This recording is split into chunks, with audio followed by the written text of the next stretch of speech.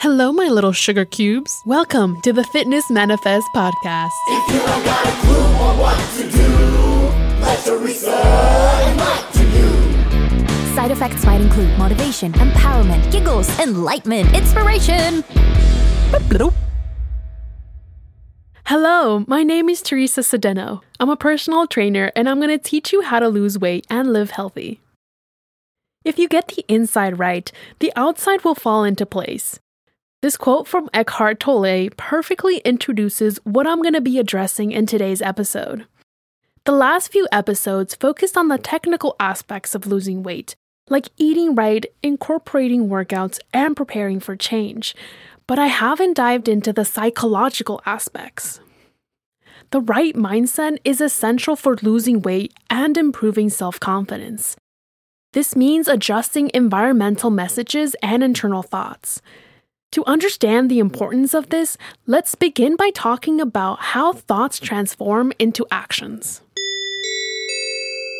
The most basic explanation is that when we want to do something, let's say grab a water bottle, our brain sends a signal to our muscles and ta-da! We have transformed a thought into action. I want to tackle the more complex notions of our lives though. Specifically those that are influential in our fitness journey, which includes our confidence, motivation, and expectations. What we think influences how we feel, which influences how our body reacts and how we behave. Then we reach a point where what we think defines who we are and how we experience life.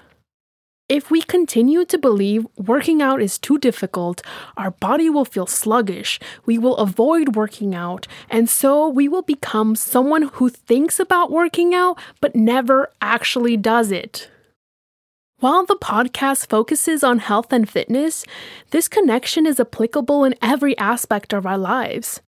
How we think will determine our efforts at school and work, our self-identity, and our relationships. Coming back to health and fitness, if we want to begin living healthy habits and maintaining them, the next step is to become aware of what is influencing our current thoughts and beliefs. We consciously and subconsciously absorb the content and messages in our surroundings. Our environment consists of what we see on TV, YouTube, Instagram, and what we hear from our friends and family. Inevitably, what we see is going to influence our thought patterns and how we view the world and ourselves.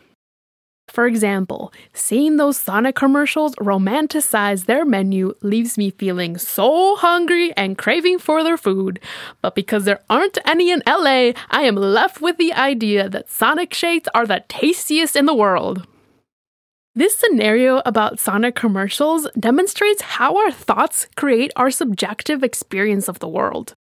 The same process occurs with our exposure to health and fitness-related content. If we expose ourselves to messages that tells us losing weight requires us to be restrictive and to work out until we can barely lift our limbs, we will not be motivated. This type of strict encouragement works for some people, no doubt, but not for all of us. Instead, we have to figure out what type of messages motivate us and create a filter to keep the toxic stuff out. What works for me is lots of positive encouragement, finding the middle ground between where I am and where I want to go, and finally understanding the reason why I should follow certain recommendations. An article describing how amazing intermittent fasting isn't going to motivate me to create a change in my life because I get super grumpy when I don't eat. Whereas an article describing how to make healthier versions of junk food, oh my gosh, that is going to motivate me to live my life differently starting today. Whatever style of positive and informative content motivates you, focus on it. Now that we have discussed outside messages, let's move on to analyze our inner thoughts.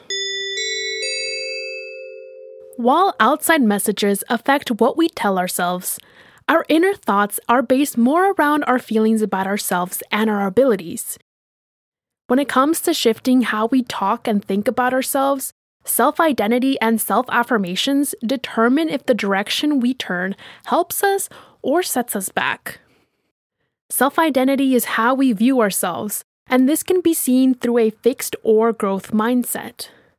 Someone who consistently emotionally eats may define themselves as an emotional eater, and that's that. That's a fixed mindset.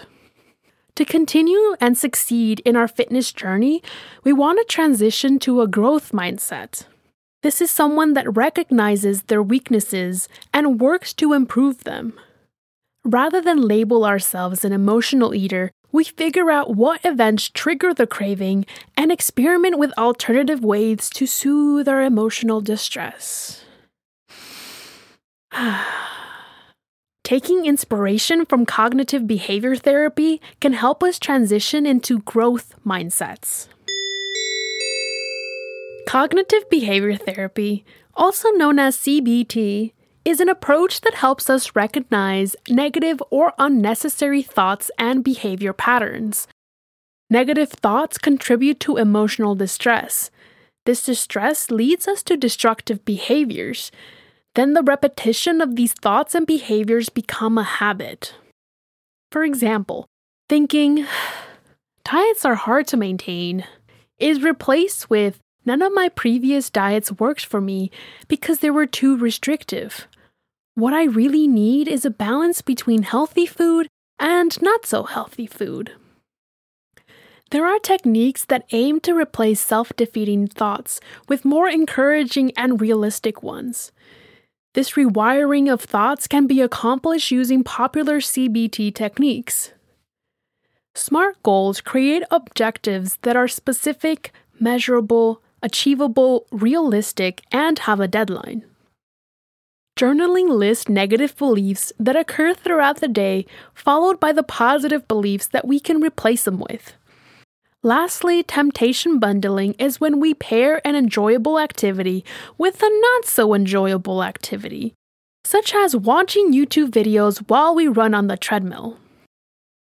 I recently started reciting affirmations and learned the power they have, so I want to highlight them. I used to think affirmations meant repeating a phrase over and over throughout the day like I was trying to hypnotize myself. And while we can do it like that, we don't have to.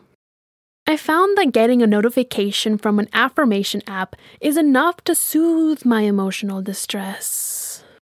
A study by doctoral candidate Christopher Cascio and associate professor Emily Folk revealed that self-affirmation activates the reward centers of the brain.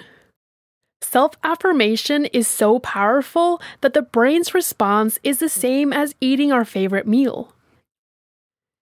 There are other CBT techniques which I didn't mention, but these are my top recommendations.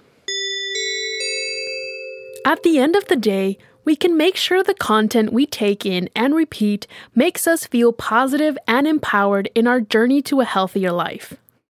Keep in mind, there are influencers that create content to grab our attention, but disregard the helpfulness of the message.